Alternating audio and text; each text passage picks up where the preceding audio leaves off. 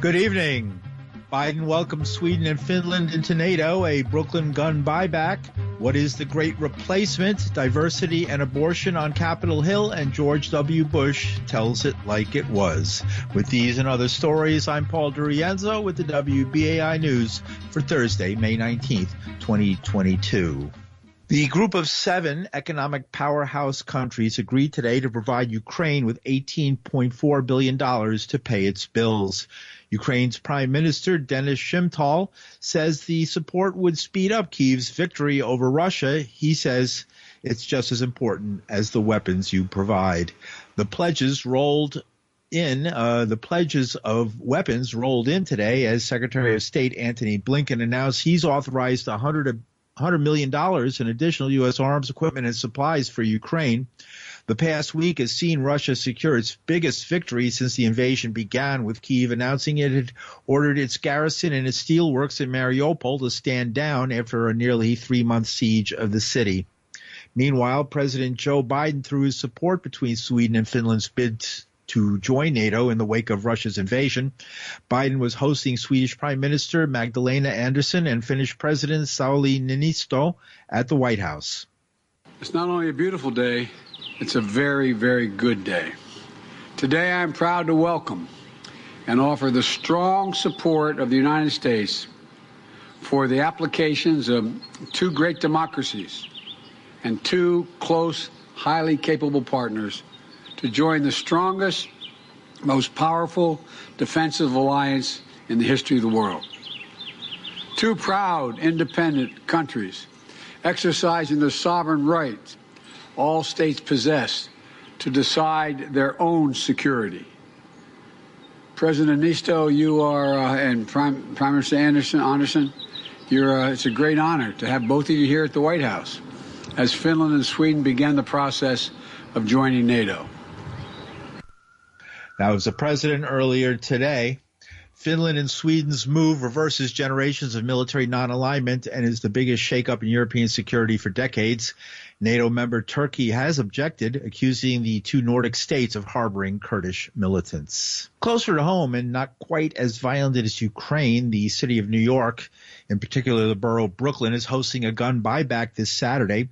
Gun owners are allowed to bring their weapons, no questions asked, no ID necessary, just use a bag or a box, to a location and receive a $200 gift card. In Brooklyn, the location is Emmanuel Baptist Church, 279 Lafayette Avenue, and that's from 10 a.m. to 4 p.m. on Saturday. You also get a free iPad, and you don't even have to be from Brooklyn. WBAI spoke with Brooklyn District Attorney Eric Gonzalez earlier today. Having another gun buyback, it's taking place in Brooklyn at Emmanuel Baptist Church, 279 Lafayette Avenue. The hours are between 10 and 4 p.m. And just want everyone to know that it's open citywide. Does not matter where you live. You don't have to live in Brooklyn. It's close to transportation. There's a train on the corner. There's a bus on the corner. So it's easy to get to. And we'll be paying money, no questions asked, to a $200 gift card for people who surrender a gun. And with our partner being Junior's Restaurant from Brooklyn, we're also providing an iPad for people. So you'll get money, a gift card with money on it, and an iPad, no questions asked, no identification required. We just ask that you transport the gun in either a paper bag or a box. We're looking to get as many of these illegal firearms off the streets as possible. Right.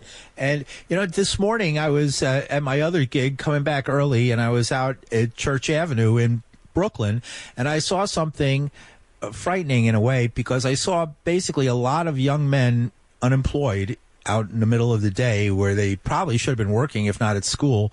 And I saw a fight break out, grown men getting into a dumb fight that turned into a fist fight and a beatdown, and one person got beat up pretty bad and then escaped with the help of some other people. And I thought, this is these kind of situations that could turn into something what we're talking about here right now, and the use of weapons to settle honor and things like that. Is there a way that this plan that you have to buy back guns can deal with these kind of problems that are in our communities? such a great question about how we prevent violence. And we know that whenever there's a gun available, violence can really escalate quickly, and including someone being shot or, killed. And so getting guns off the streets is the highest priority for my administration. We want Brooklyn to be safe. We want to make sure that we fight the scourge of gun violence, and we're going to do that by doing a lot of different things. We're going to do trafficking of illegal guns from down south, try to prevent the flow. We have a unit in my office that's working on, eliminating some of these ghost guns that are being created. We're doing traditional law enforcement prosecutions with the NYPD and gang takedowns and getting some of the guns out of the gang member hands. We're prosecuting people with illegal possession. But this is really an opportunity to get a lot of the guns that would be used in crime out of the homes of people who have them. I've been told over and over again that it's very hard for a person to get rid of an illegal gun. You can't just call the police and say, hey, I have an illegal gun in my house. I'd like to turn it in.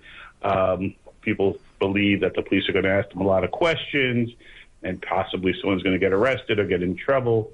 And so this is an opportunity to get guns off the streets, no questions asked. And, not only will we take that gun off your hand or rifle or shotgun, but you'll also get an opportunity to get the gift card and to get an iPad. And so it's a pretty good deal.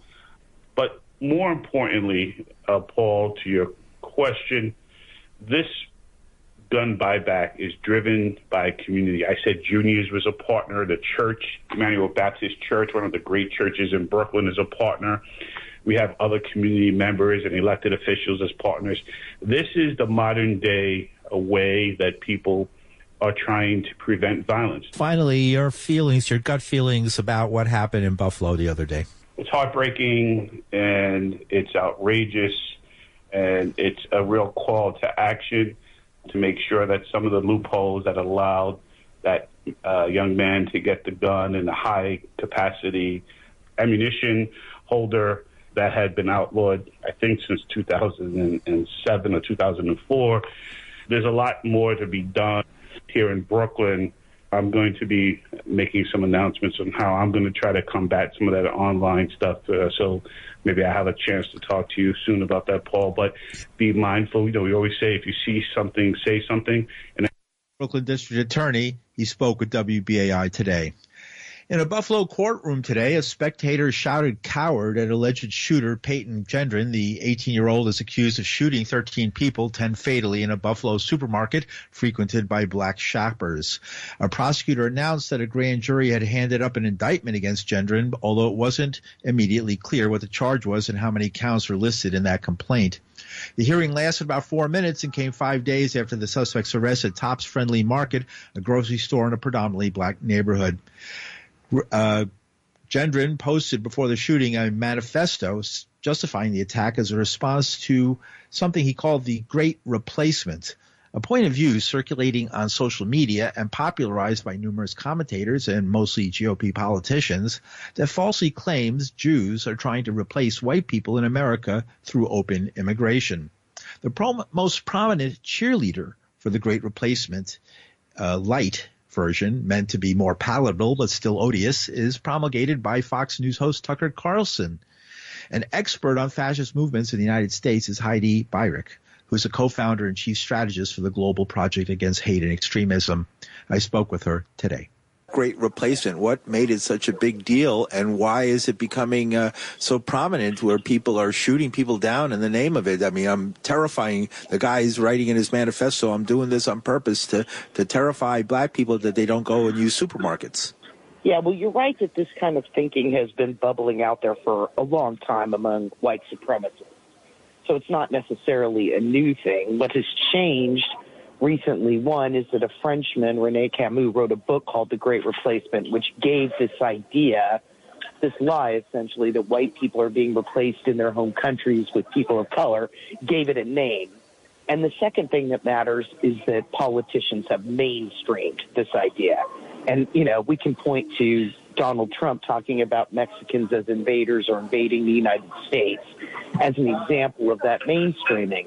And it's really not surprising that as this idea has proliferated on social media, come in the mouths of conservatives, that we've just had a series of attacks. And, it's not just the horrors of Buffalo this weekend. It was the El Paso, Texas attack, the Pittsburgh, Pennsylvania synagogue attack.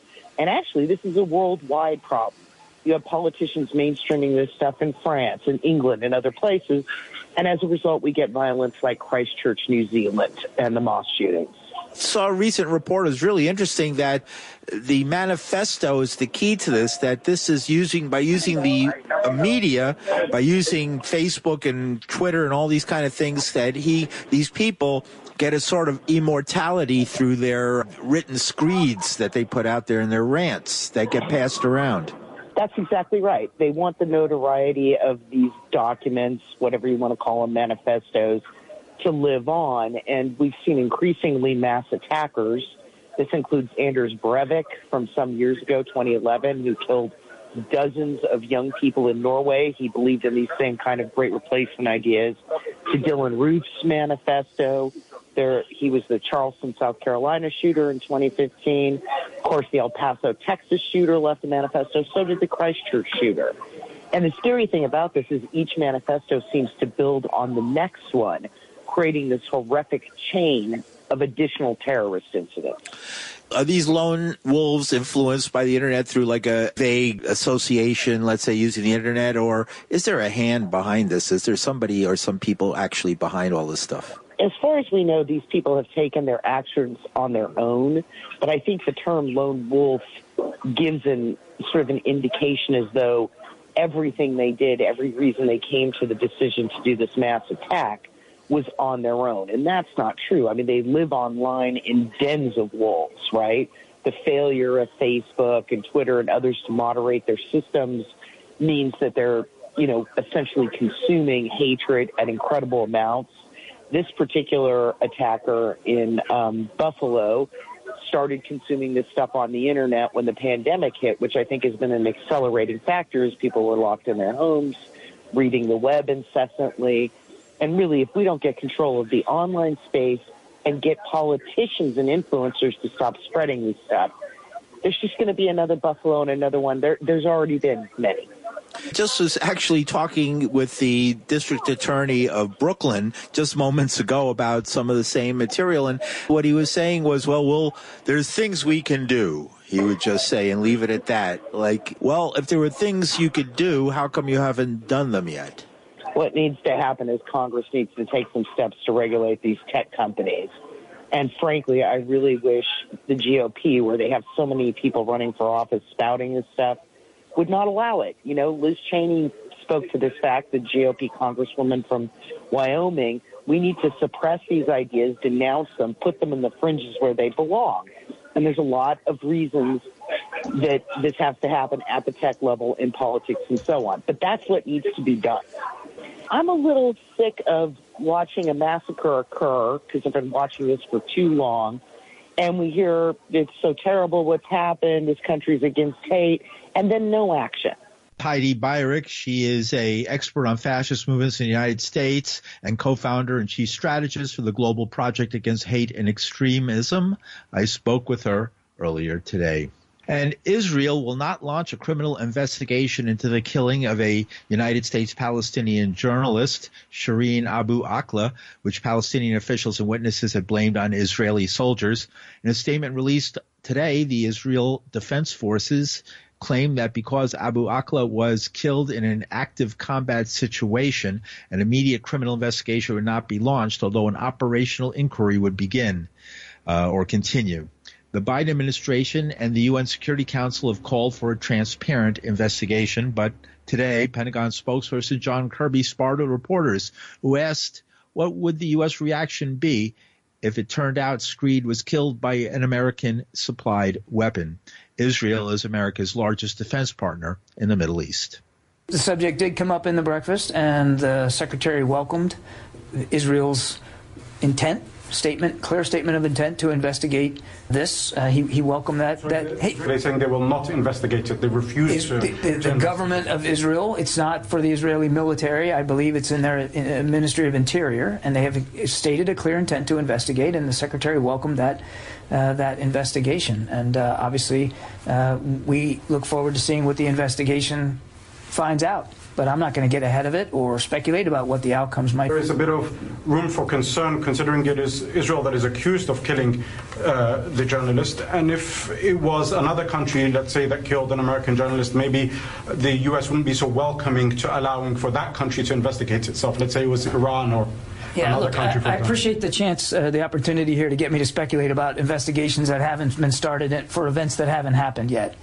We welcome the fact that there will be an investigation. We've made clear we want to see this investigation be thorough and transparent and complete. But I also don't think it serves anybody's purpose to get ahead of it when it's ongoing and it hasn't concluded. So let's see what the investigation comes back and what it says. But it did come up in the conversation. John Kirby, the Pentagon spokesperson, earlier today. According to a report in the Haaretz newspaper, the Israeli military police branch has accepted the assurances of Israeli troops that they were not aware she was in a village adjacent to the Jenin refugee camp when she was killed on May 11th. U.S. lawmakers today grilled Food and Drug Administration Commissioner Dr. Robert Califf about a nationwide baby formula shortage that's left parents across America scrambling to feed their children, calling the agency's response a dereliction of duty. Califf is the first FDA official to testify before Congress on the shortage, which has sown fear and frustration among parents across the U.S. and prompted lawmakers from both parties to demand answers. The pandemic, the war in Ukraine, and labor supply issues have all had an impact, and I can assure you FDA has been working tirelessly to address this issue. This week, we've set up a mechanism that streamlines the ability for companies that do not normally sell infant formula in this country to do so, and provides other flexibilities to domestic distributors who can help increase availability. I want to be clear. Under this process, an infant formula would only be imported after the agency reviews the product and determines the product is safe and provides adequate nutrition. Safety is paramount. Robert Califf, the FDA commissioner, at the center of the nationwide baby formula shortage is a single factory. Abbott Nutrition's plant has been closed for more than 3 months because of contamination problems. On Monday, U.S. officials announced a deal with Abbott that paves the way to restart production at the Sturgis, Michigan facility, the largest in the United States and source of leading brands like Similac. But it's not yet clear how soon the site will be up and running. An even bigger question remains unanswered, including what caused the contamination and whether U.S. regulators could have alleviated the current formula shortage by stepping in sooner. Food Chief Dr. Robert Califf addressed the deal with Abbott Nutrition as well. In a consent decree, a permanent injunction was entered between the FDA and Abbott Nutrition. Under the consent decree, Abbott has agreed to take actions overseen by FDA and independent experts that will result in an increase of infant formula products and ensure safe powdered infant formula is produced at the facility. As you also know, yesterday the President invoked the Defense Production Act to ensure that manufacturers have the necessary ingredients to make safe, healthy infant formula here at home. Dr. Robert Califf. In mid-February, Abbott announced it was recalling various lots of 3 powdered infant formulas from the plant after federal officials began investigating rare bacterial infections in 4 babies who were fed formula. 2 of the infants died. It's not certain the bacteria came from the plant. Strains found at the plant didn't match the 2 available samples from the babies. The company halted production while Food and Drug Administration inspectors conducted a 6-week investigation of the plant. And in another story, today on Capitol Hill, there was a hearing into abortion laws. Representative Madeline Dean thanked anti-abortion advocate Catherine Glenn Foster, who had an abortion and later says she regretted it, for telling her story, but criticizes her for trying to take that choice away from other women. Dean asked Glenn Foster, why impose your regret as the law of the land?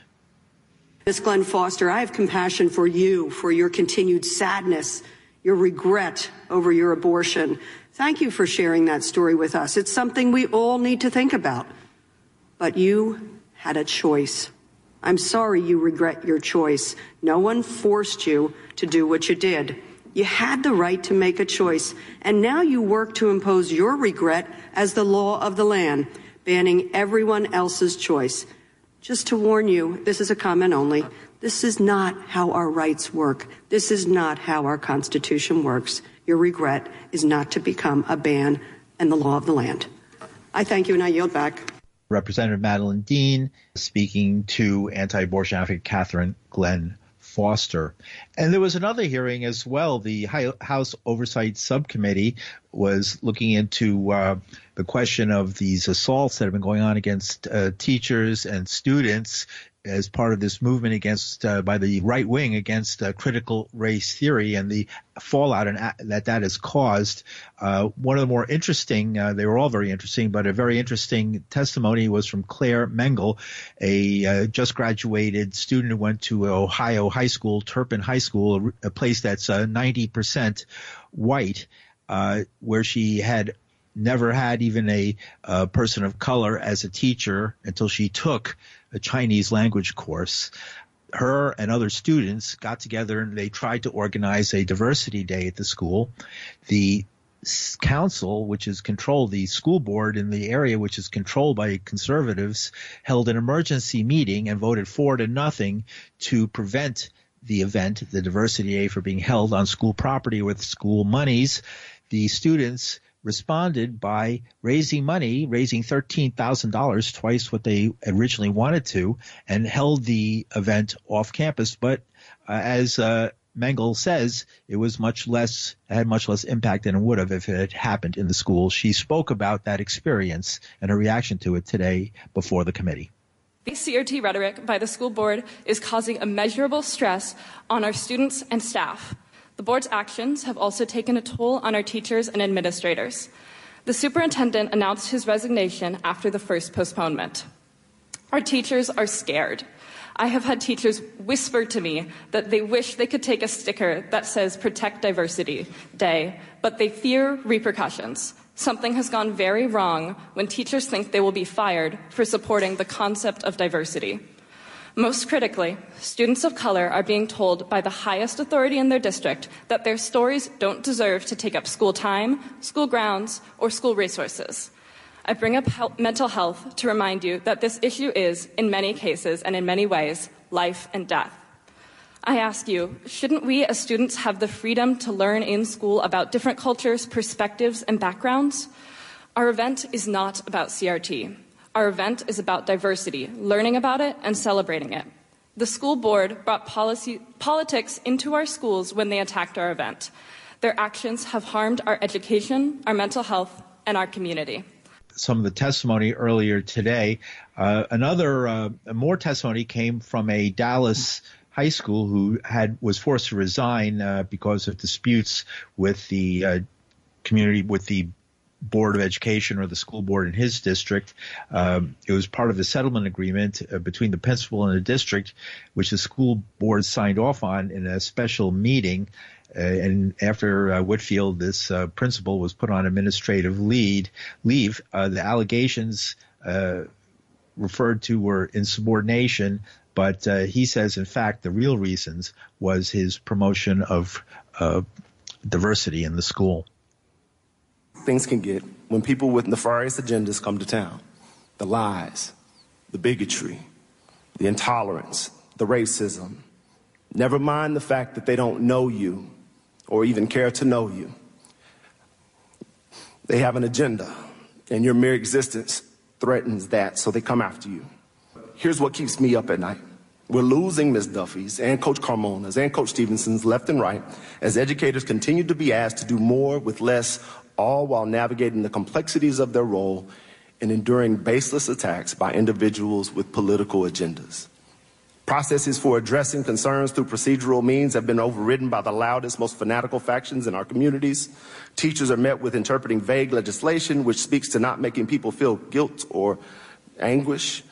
Educators who pour their heart and soul into the growth and development of young people have been placed squarely in the crosshairs of political groups who are determined to destroy public education. They face bullying, they face calling for their jobs, they have faced death threats and hate mail. They have reached points of frustration and exhaustion that I've not seen in my near 2 decades in the profession. To be crystal clear, this is about disrupting and destroying public schools. James Whitfield is a Dallas high school principal who was fired from his job. And in another hearing, Dan Bishop, a congressman, confronted Dr. Yashika Robinson, who is a pro-choice advocate. He constantly asked her, what is the definition of a woman? But I'd just like to get an answer to the question, what's a woman? I think it's important that we educate people like you about why we're doing the things that we do. And so the reason that I use she and her pronouns is because I understand that there are people who become pregnant that may not identify that way. And I think it is discriminatory to speak to people or to call them in such a way as they desire not to be called. Thanks for that. So it's important that we respect each individual person. Are you going to answer my question? Can you answer the question, what's a woman? I'm a woman. Yes, I'm telling you, I'm a woman. Is that as comprehensive a definition as you can give me? That's as comprehensive as a definition as I will give you today, because I think that it's important that we focus on what we're here for, and it's to talk about access to abortion So you're not care interested and in how answering a important question this I right ask is. and answering a question that I ask unless it's part of a message you want to deliver. Is that right? I'm sorry. Sir, what I was trying to explain to you is that I had a difficult time hearing you since we were talking at the same time. And that was the hearing today in front of the House committee of some sort. Last point, I want to squeeze this in. George W. Bush was at it again. He got up to give a speech about Ukraine, but the truth came out for once. In contrast, Russian elections are rigged. Political opponents are imprisoned or otherwise eliminated from participating in the electoral process.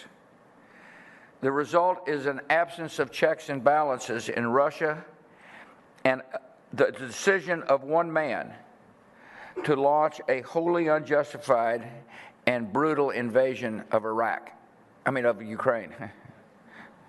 Iraq, too. Anyway, 75. Former President George W. Bush at it again. And you're listening to the news on WBAI New York. I'm Paul DiRienzo.